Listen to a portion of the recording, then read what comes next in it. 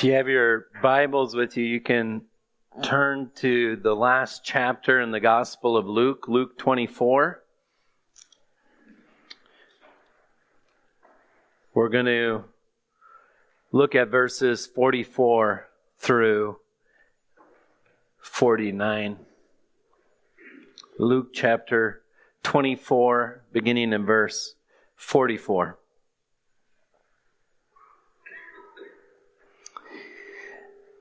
Then he said to them, "These are my words that I spoke to you while I was still with you, that everything written about me in the law of Moses and the prophets and the Psalms must be fulfilled." Then he opened their minds to understand the Scriptures and said to them, "Thus it is written that the Christ should suffer, and on the third day rise from the dead, and that repentance for forgiveness of sins shall be proclaimed in his name to all nations, beginning from Jerusalem. You are witnesses of these things, and behold, I am sending the promise of my Father upon you. But stay in the city until you are clothed with power on high."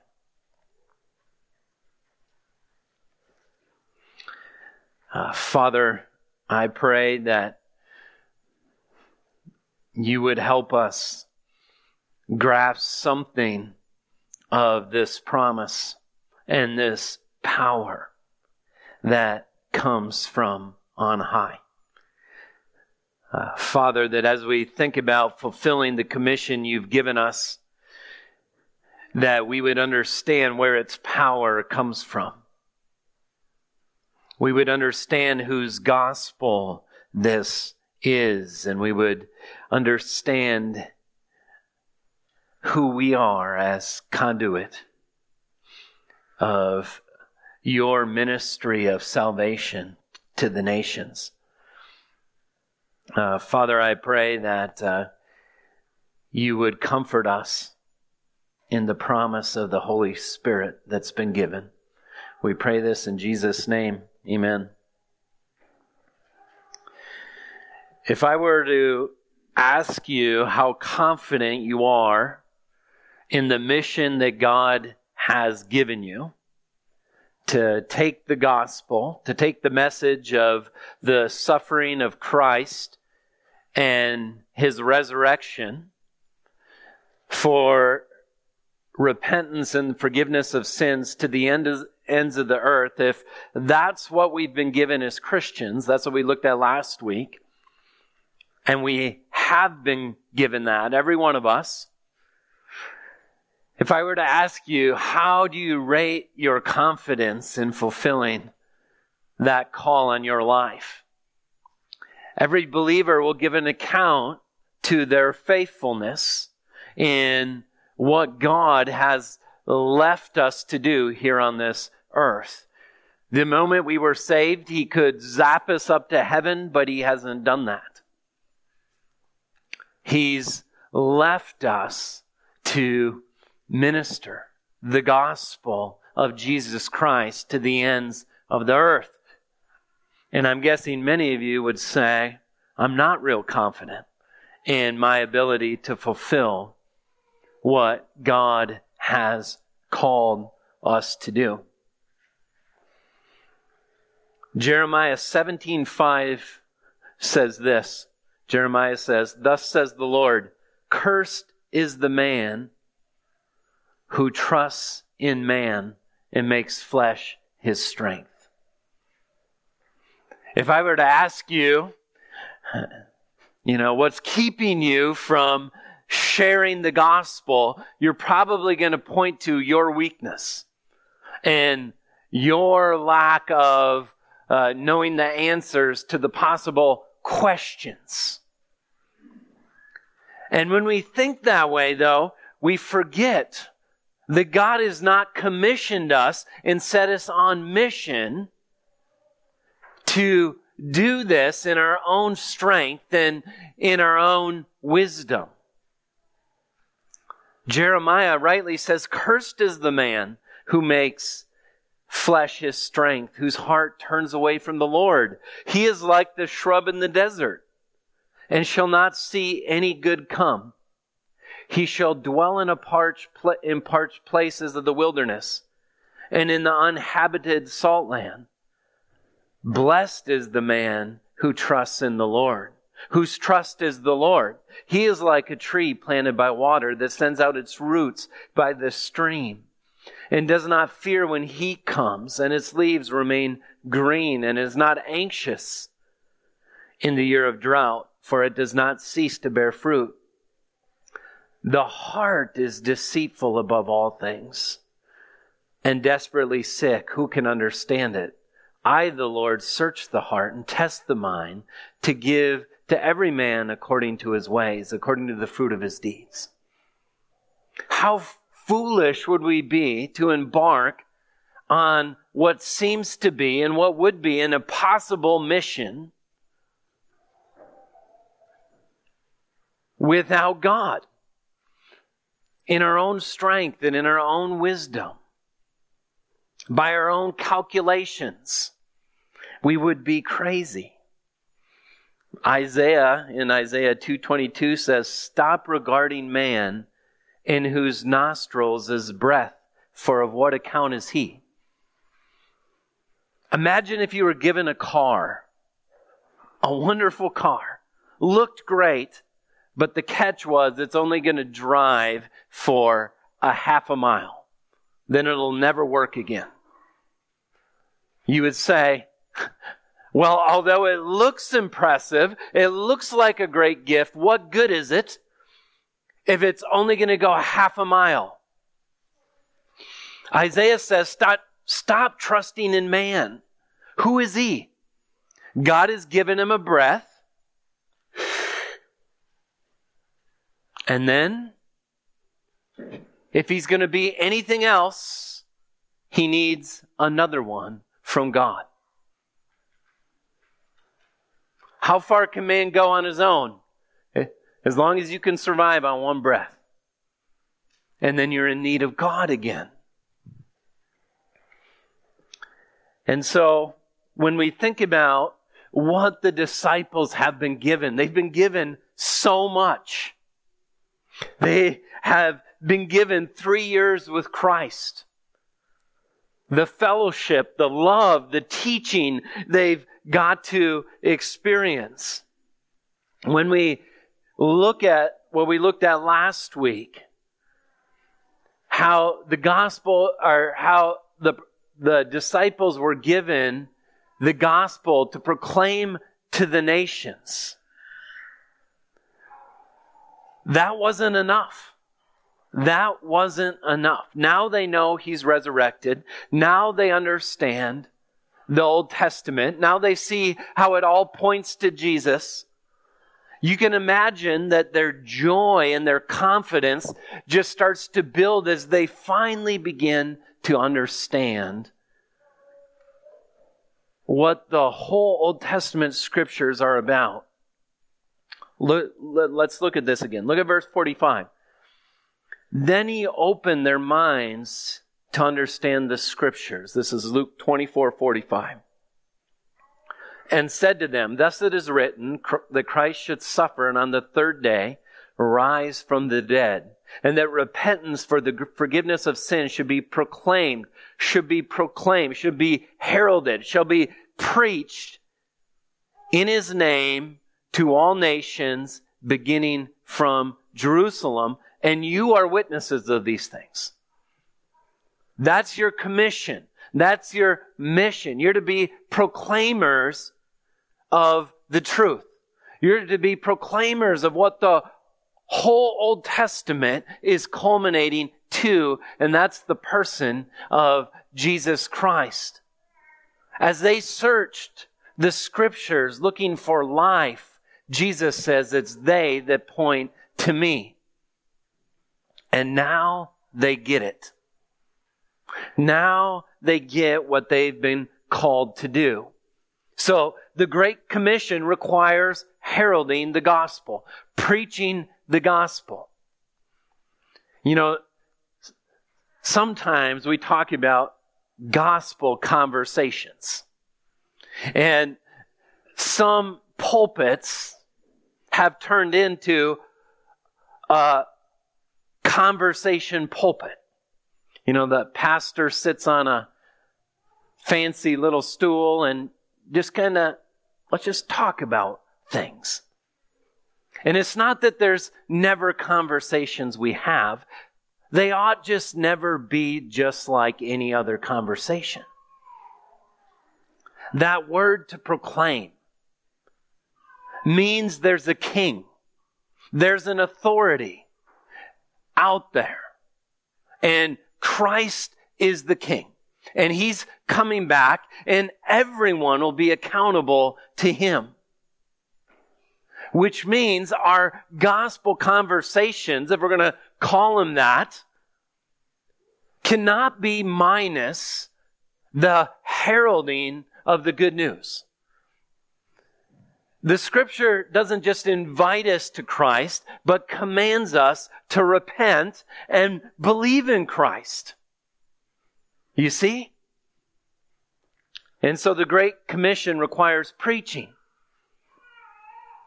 And the disciples must have been ready to go.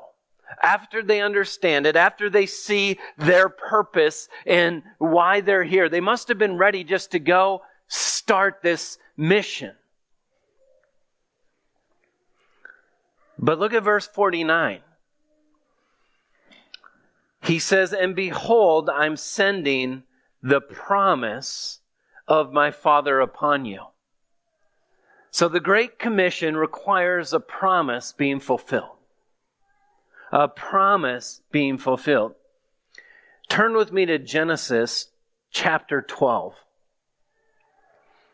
And let's look at God's promise to Abraham and his covenant with Abraham. Genesis chapter 12, verse 1.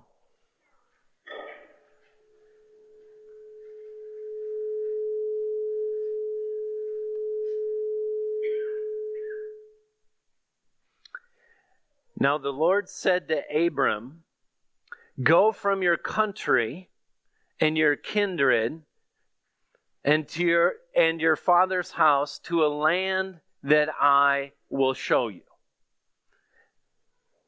He's promised land. He says, "Go, Abram, I'm going to give you land." And as we see this promise continue throughout the Old Testament, there's a promised land where God's people will finally be able to rest and be protected from their enemies. There will be no more war. There will be rest. And so we see that Abraham was promised a land. "And I'll make you a great nation." He was promised offspring. He was promised a seed. "And I'll bless you and make your name great so that you'll be a blessing." Land, he was promised. He was promised offspring, and he was promised to be a blessing to the nations. And we see this continually repeated throughout the Old Testament. And we can read Isaiah and see how God is going to send a light to the Gentiles. And they're going to be blessed. And then, though, when we look at Galatians chapter 3, we see a fulfillment of this promise. In Galatians chapter 3, verse 13, Paul says, "Christ redeemed us from the curse of the law by becoming a curse for us, for it is written, 'Cursed is everyone who is hanged on a tree,' so that in Christ Jesus the blessing of Abraham might come to the Gentiles." So we might say, okay, there it is. It's Christ Jesus. But then he goes on, "so that we might receive the promised Spirit through faith." The blessing that the world gets, those who trust in Christ get, is the promised Holy Spirit. He is the fulfillment to a promise to Abraham. The Holy Spirit, this blessing that's going to go to all the nations, is fulfilled by the giving of the Holy Spirit. And so he says, I'm sending the promise of my Father upon you. In fact, in Ephesians 1:13, Paul speaks of it this way. He says, in him you also, when you heard the word of truth, the gospel of your salvation, and believed in him, you were sealed with the promised Holy Spirit, who is the guarantee of our inheritance until we acquire possession of it, to the praise of his glory. The prophet Ezekiel spoke of the Holy Spirit, promise of the Spirit like this. Ezekiel 36:24. I'll take you from the nations. I'll gather you from all the countries and bring you into your own land. I'll sprinkle clean water on you, and you shall be clean from all your uncleanliness. And from your idols I'll cleanse you, and I'll give you a new heart, and a new spirit I'll put within you, and I'll remove the heart of stone from your flesh and give you a heart of flesh. And I'll put my spirit within you and cause you to walk in my statutes and to be careful to obey my rules. In the old covenant, there was the promise of a new covenant. And the culmination of that promise is not just the Spirit of God that works upon people like he did in the Old Testament, but that the Holy Spirit would come and indwell a believer. And that when that happens, a person will be caused to walk in God's statutes and obey his rules. And that stony heart will be caused to come alive. Jesus pointed to this in John 3. In verse 3, this is a familiar text for you. Jesus answered Nicodemus, truly, truly, I say to you, unless one is born again, he cannot see the kingdom of God.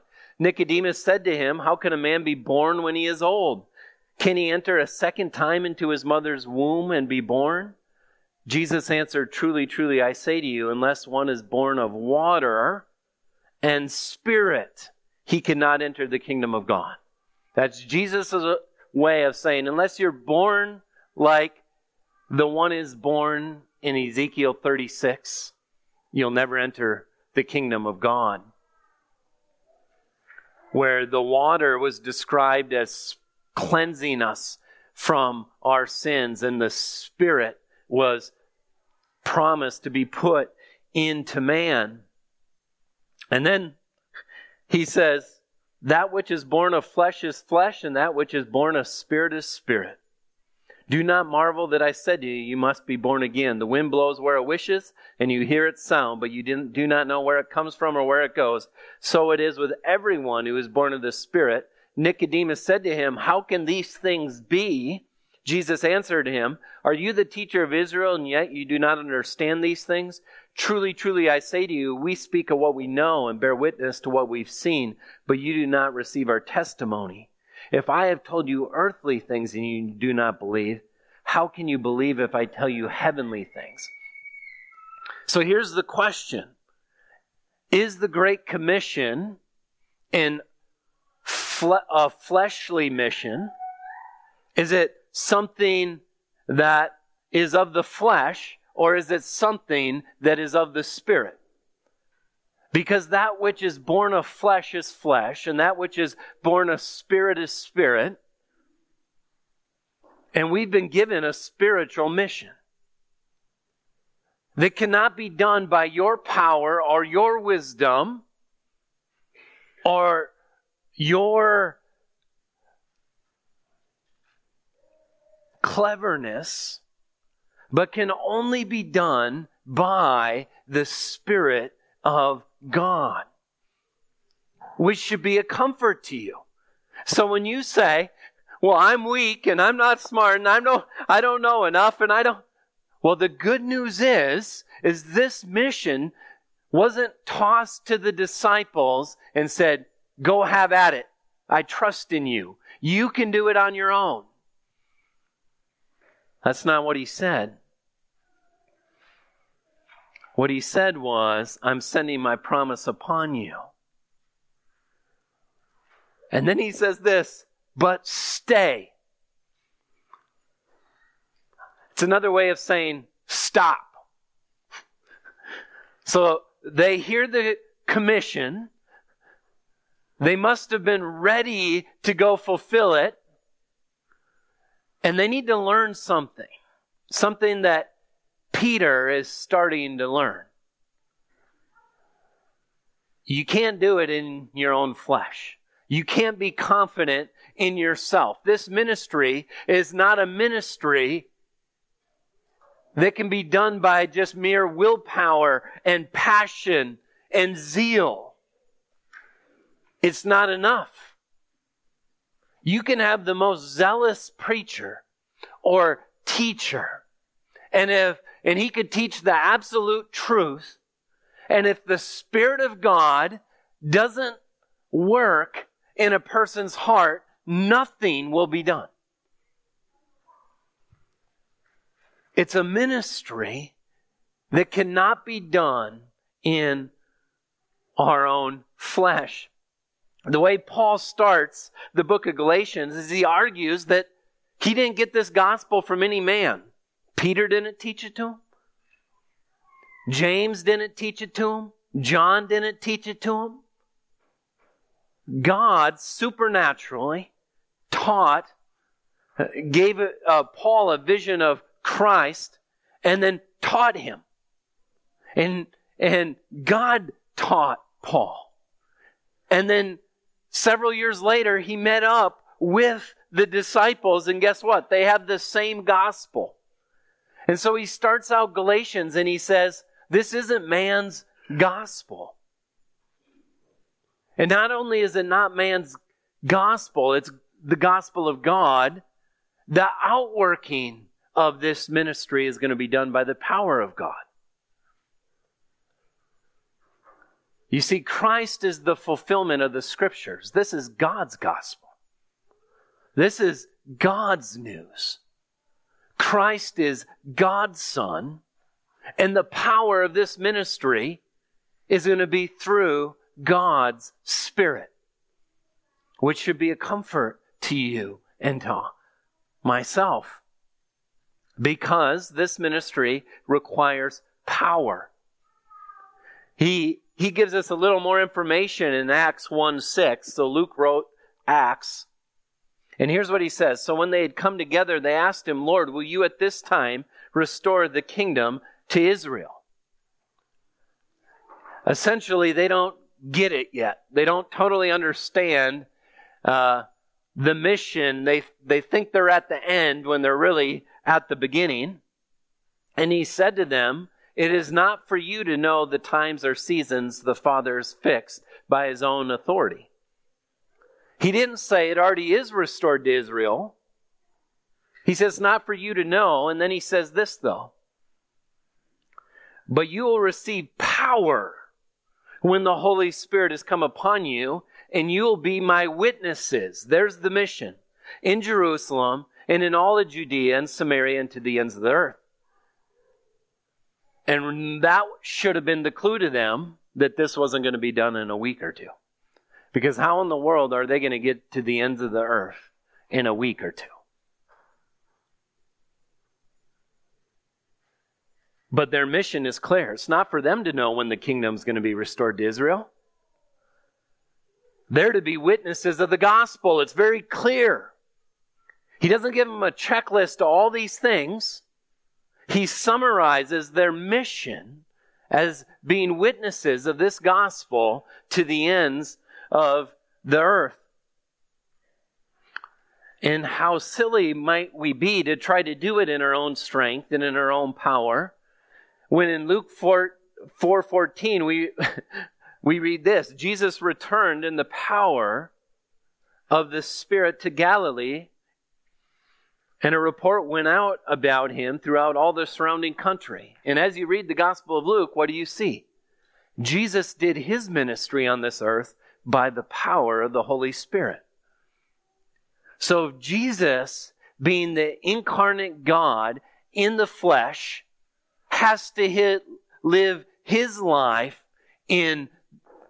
on this earth in the power of the Holy Spirit. How much more? How foolish are we when we try to do it on our own?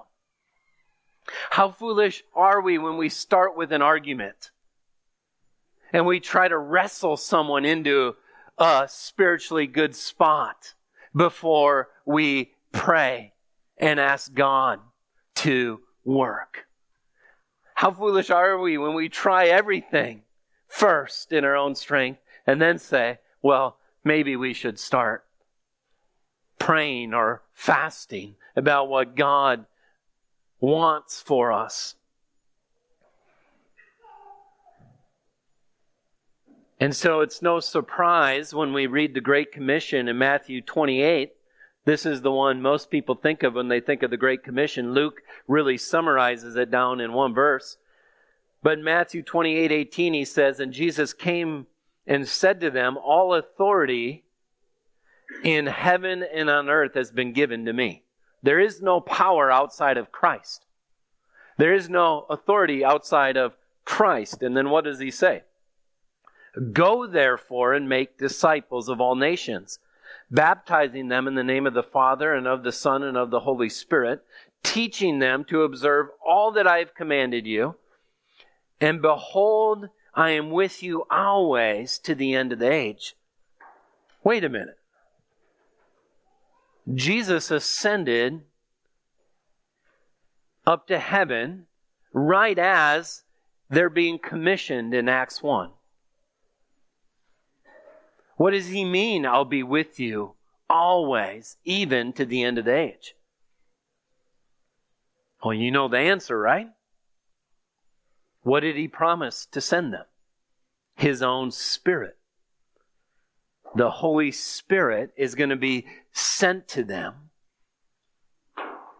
And the presence of Christ is going to live inside them through the faith that the Holy Spirit has awakened in their hearts.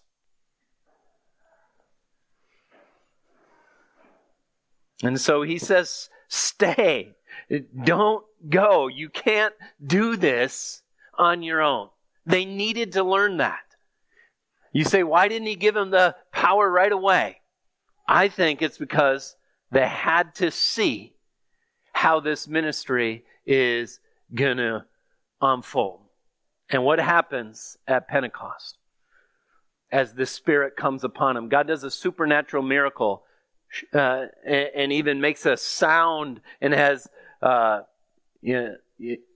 tongues of fire above their head. It's a visible miracle that shows the Spirit coming upon them. And the reason why we know that it worked is because you read Acts and what do you see? And 3,000 were added to their number. And all of a sudden the church starts to grow and starts to get bigger and bigger and bigger as the Spirit of God is at work in the apostles as they preach and in the disciples as they unleash the gospel. We need the Holy Spirit power because what is the goal of preaching the gospel? That someone who is a rebel of God will be turned into a worshiper of God. There needs to be a conversion. And the Holy Spirit is the one who has converting power. Let me take a huge load off your shoulders. You can't save anyone. And I can't save anyone. We're called to be faithful with a very clear commission, which is to preach the gospel to the ends of the earth. You can do that. But you can't bring about the growth that only the Holy Spirit can. The Holy Spirit's the only one that can bring a spiritually dead heart to life. Let me show you this. Look at 1 Thessalonians 1:4. 1 Thessalonians 1:4, Paul says, "For we know, brothers, loved by God, that He has chosen you." Okay, God's at work in their salvation. Because how do we know that He has chosen you? Because our gospel came to you not only in word, but also in power and in the Holy Spirit with full conviction. That's how we know you're chosen. That's how we know you were elect. Because other people hear the exact same message and say, "Not for me. I'm not interested." But I'm writing to you, church at Thessalonica, because I know you were chosen, because when we preached, it wasn't just a word, it was power with full conviction. You know what kind of men we proved to be among you, and you became imitators of us and of the Lord, for you received the word in much affliction with the joy of the Holy Spirit. For the Great Commission to go out, those who are commissioned need joy, because much affliction is going to come. Much suffering is going to come because of your message, because you carry the name of Christ. When Christ showed up, they crucified Him. He said, if they hate me, they'll hate you. But He says, we know you are chosen because you received it with full conviction. You started imitating us and the Lord, and you had the joy of the Holy Spirit. You will not continue on in the mission God has given you if you don't have the joy of the Holy Spirit. You can't give yourself enough pep talks. You can't do enough positive thinking to keep yourself committed to the Great Commission without the Holy Spirit, because you'll despair and all joy will be gone.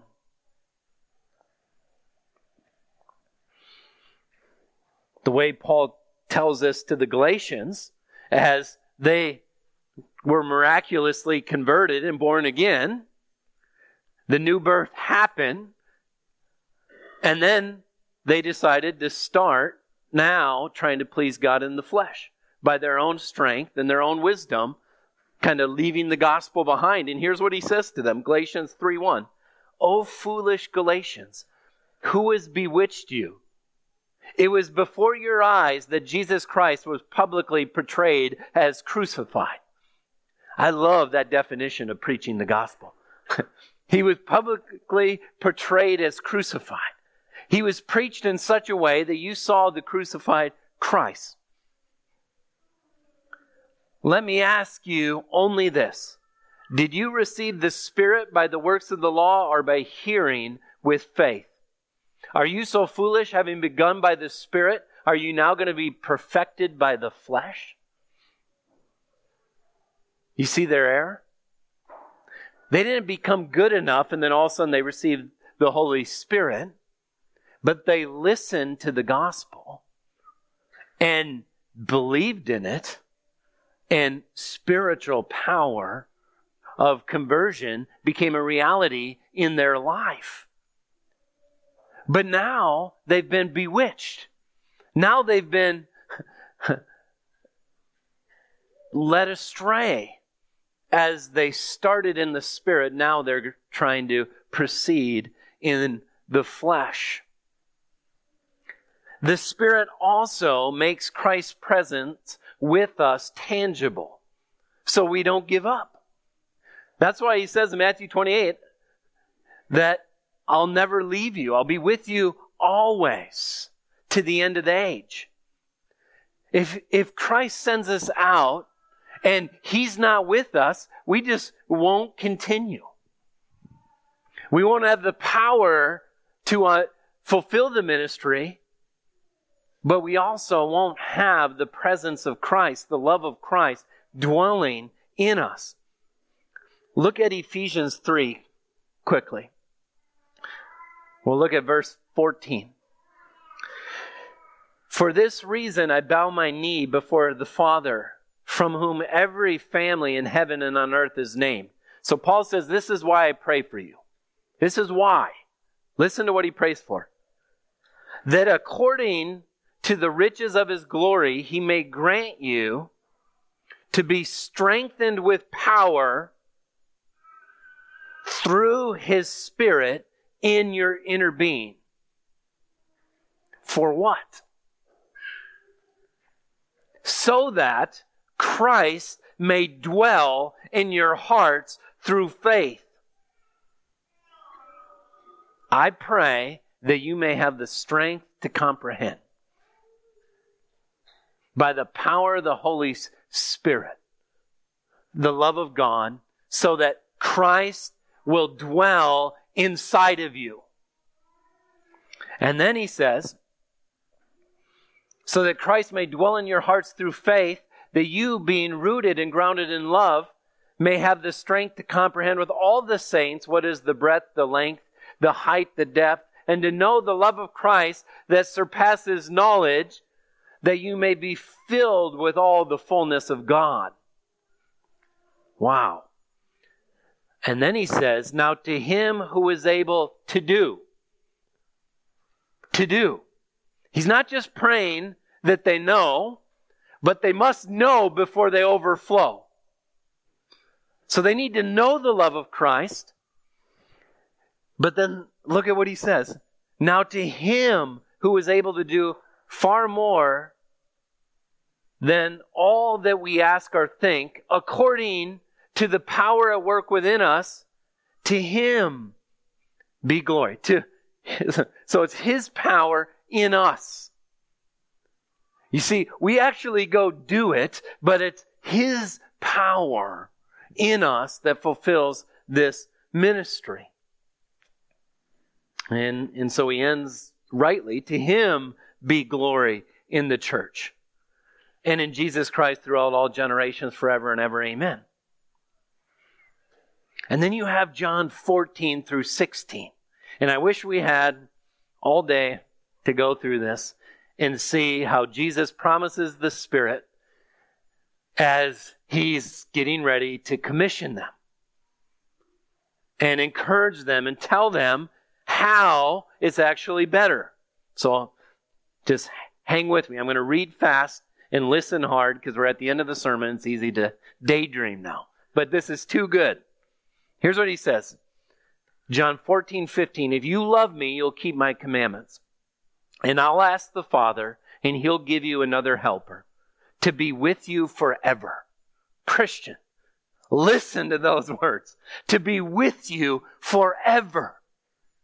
Jesus is going to send the Spirit to them, and he'll be with them forever.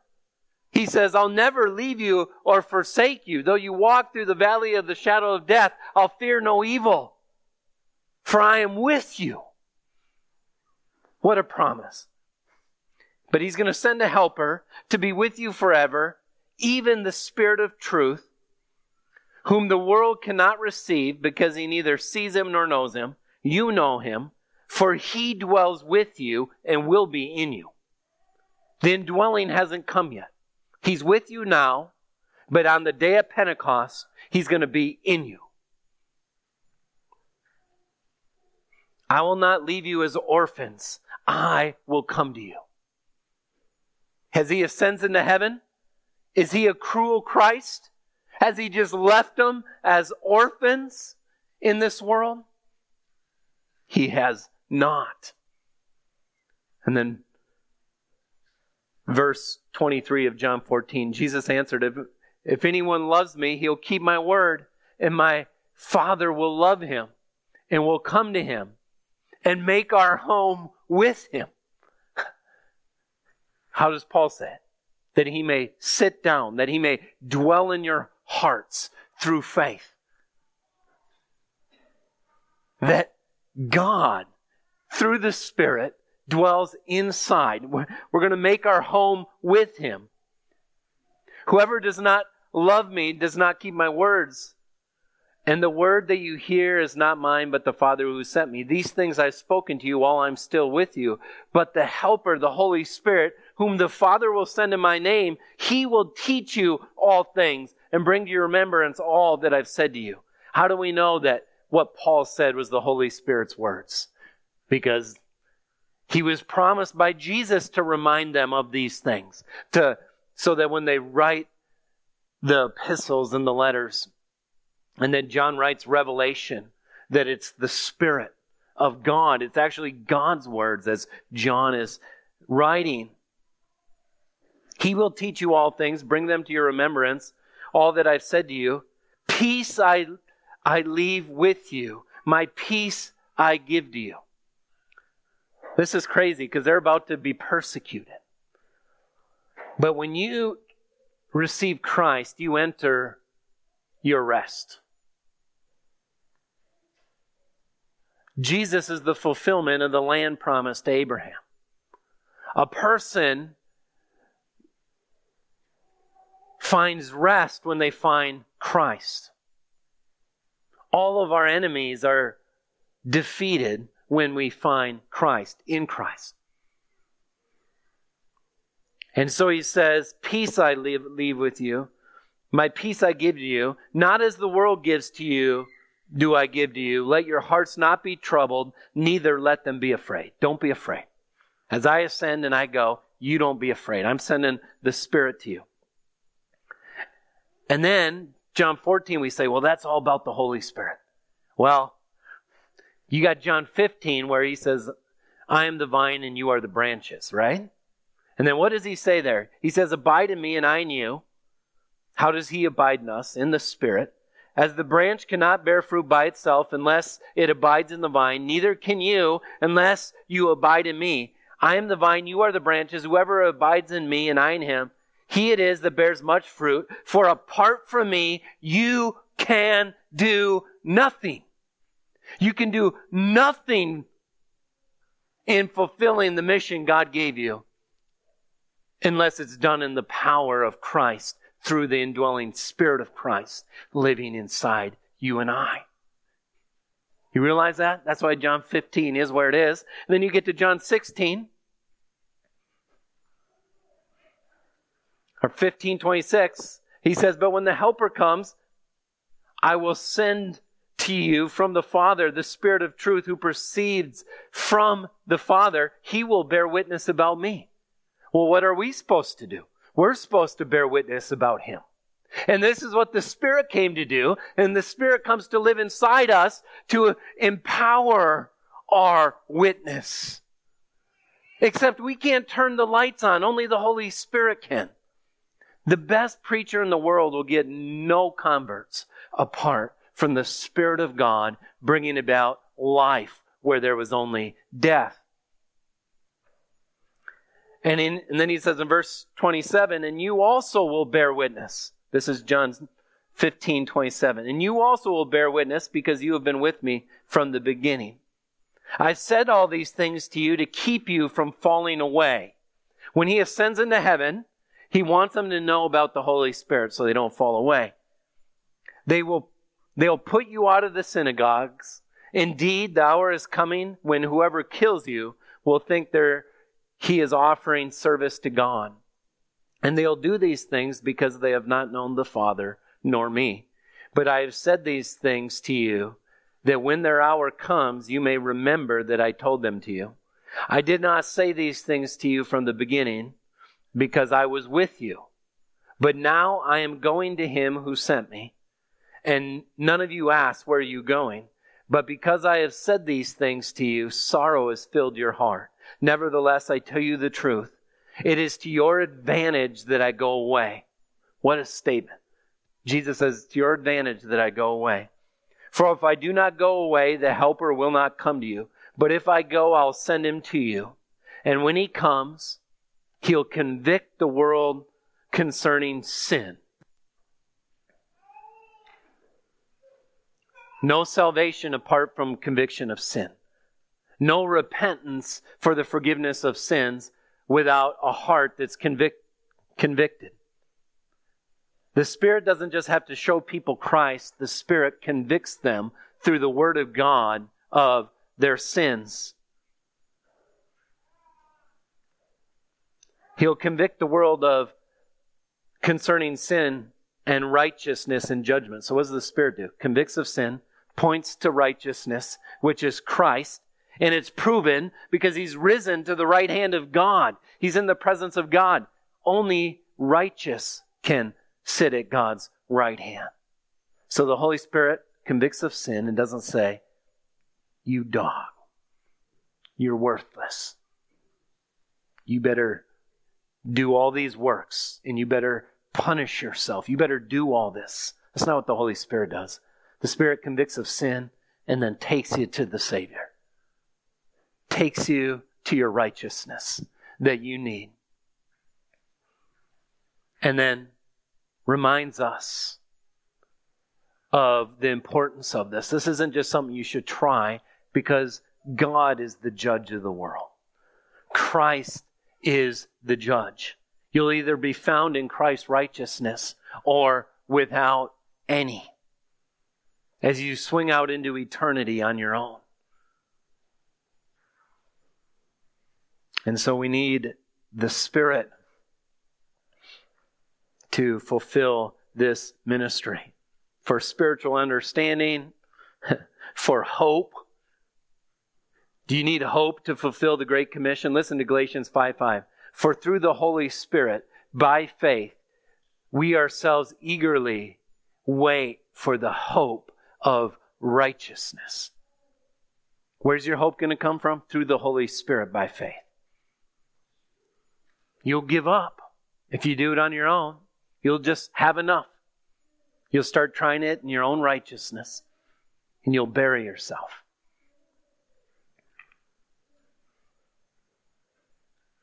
The Spirit says, come. How does the Bible end? Revelation 22:14. Blessed are those who wash their robes, so that they may have the right to the tree of life and may enter the city by the gates. Outside are dogs and sorcerers and the sexually immoral and murderers and idolaters and everyone who loves and practices falsehood. I, Jesus, have sent my angel to testify to you about these things for the churches. I am the root and the descendant of David, the bright morning star. The Spirit and the bride say, come. We call sinners to come to Christ, to receive Christ, to turn from their sins and find life. And it's not just you who's calling, but the Spirit is calling. So even our invitation, let the one who hears say, come. Let the one who is thirsty come. Let the one who desires take water of life without price. And you can see the last point there. The Great Commission requires preaching, the fulfillment of the promise of the giving of the Spirit, and the power of the Spirit, where we could, let's be honest, we could spend months on all that the Spirit does for the believer. But you say, I don't see prayer in the text. Well, this is one of those points that is inherent, that you can't see in the words. But when he says, stay and stop, what is he saying? You can't do it on your own. You need God. And prayer, you can know your heart is understanding who you are and what you need best when you find yourself praying. Because what are you going to do on your own? Apart from me, you can do nothing. So as we're called to take the gospel to the nations, we're not just to go proclaim, but we're to pray and ask the Spirit of God to help us, to give us wisdom. You say, what does it mean to live in the power of the Spirit, or to walk with the Spirit, or sow to the Spirit. It means what you do is you open your Bible and you look at the Spirit's words. The Spirit wrote that Bible. And you ask the Spirit for the faith to believe what you see and be faithful with it. You see? We're not looking for visions and clouds. We're not looking for this or that. We're looking at the Spirit's words. That's what it means to walk with the Spirit in Galatians 5, to sow to the Spirit in Galatians 6. What's he telling them to do? To go back to the gospel that they're leaving. And so we must pray. Jude says this, Jude 20. But you, beloved, building yourself up in your most holy faith, praying in the Holy Spirit, keep yourself in the love of God.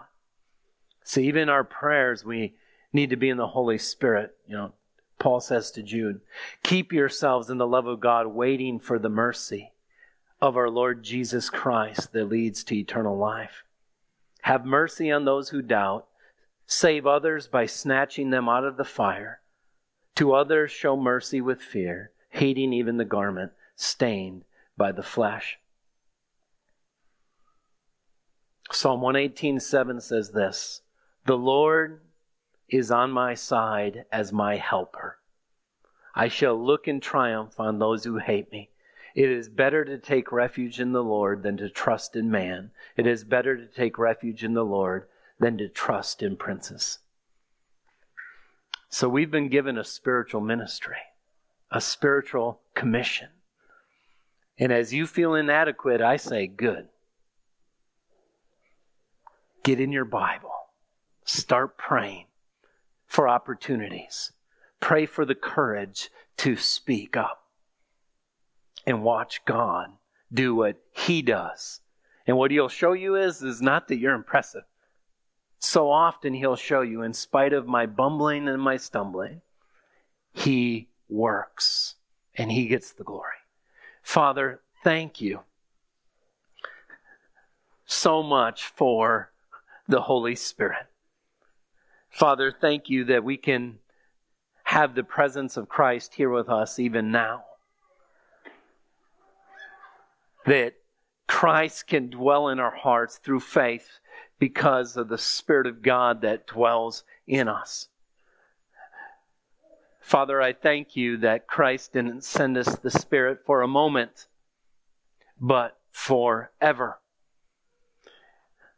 Father, I pray that we would be faithful to this commission because we look away from ourselves and look to the one who empowers this mission.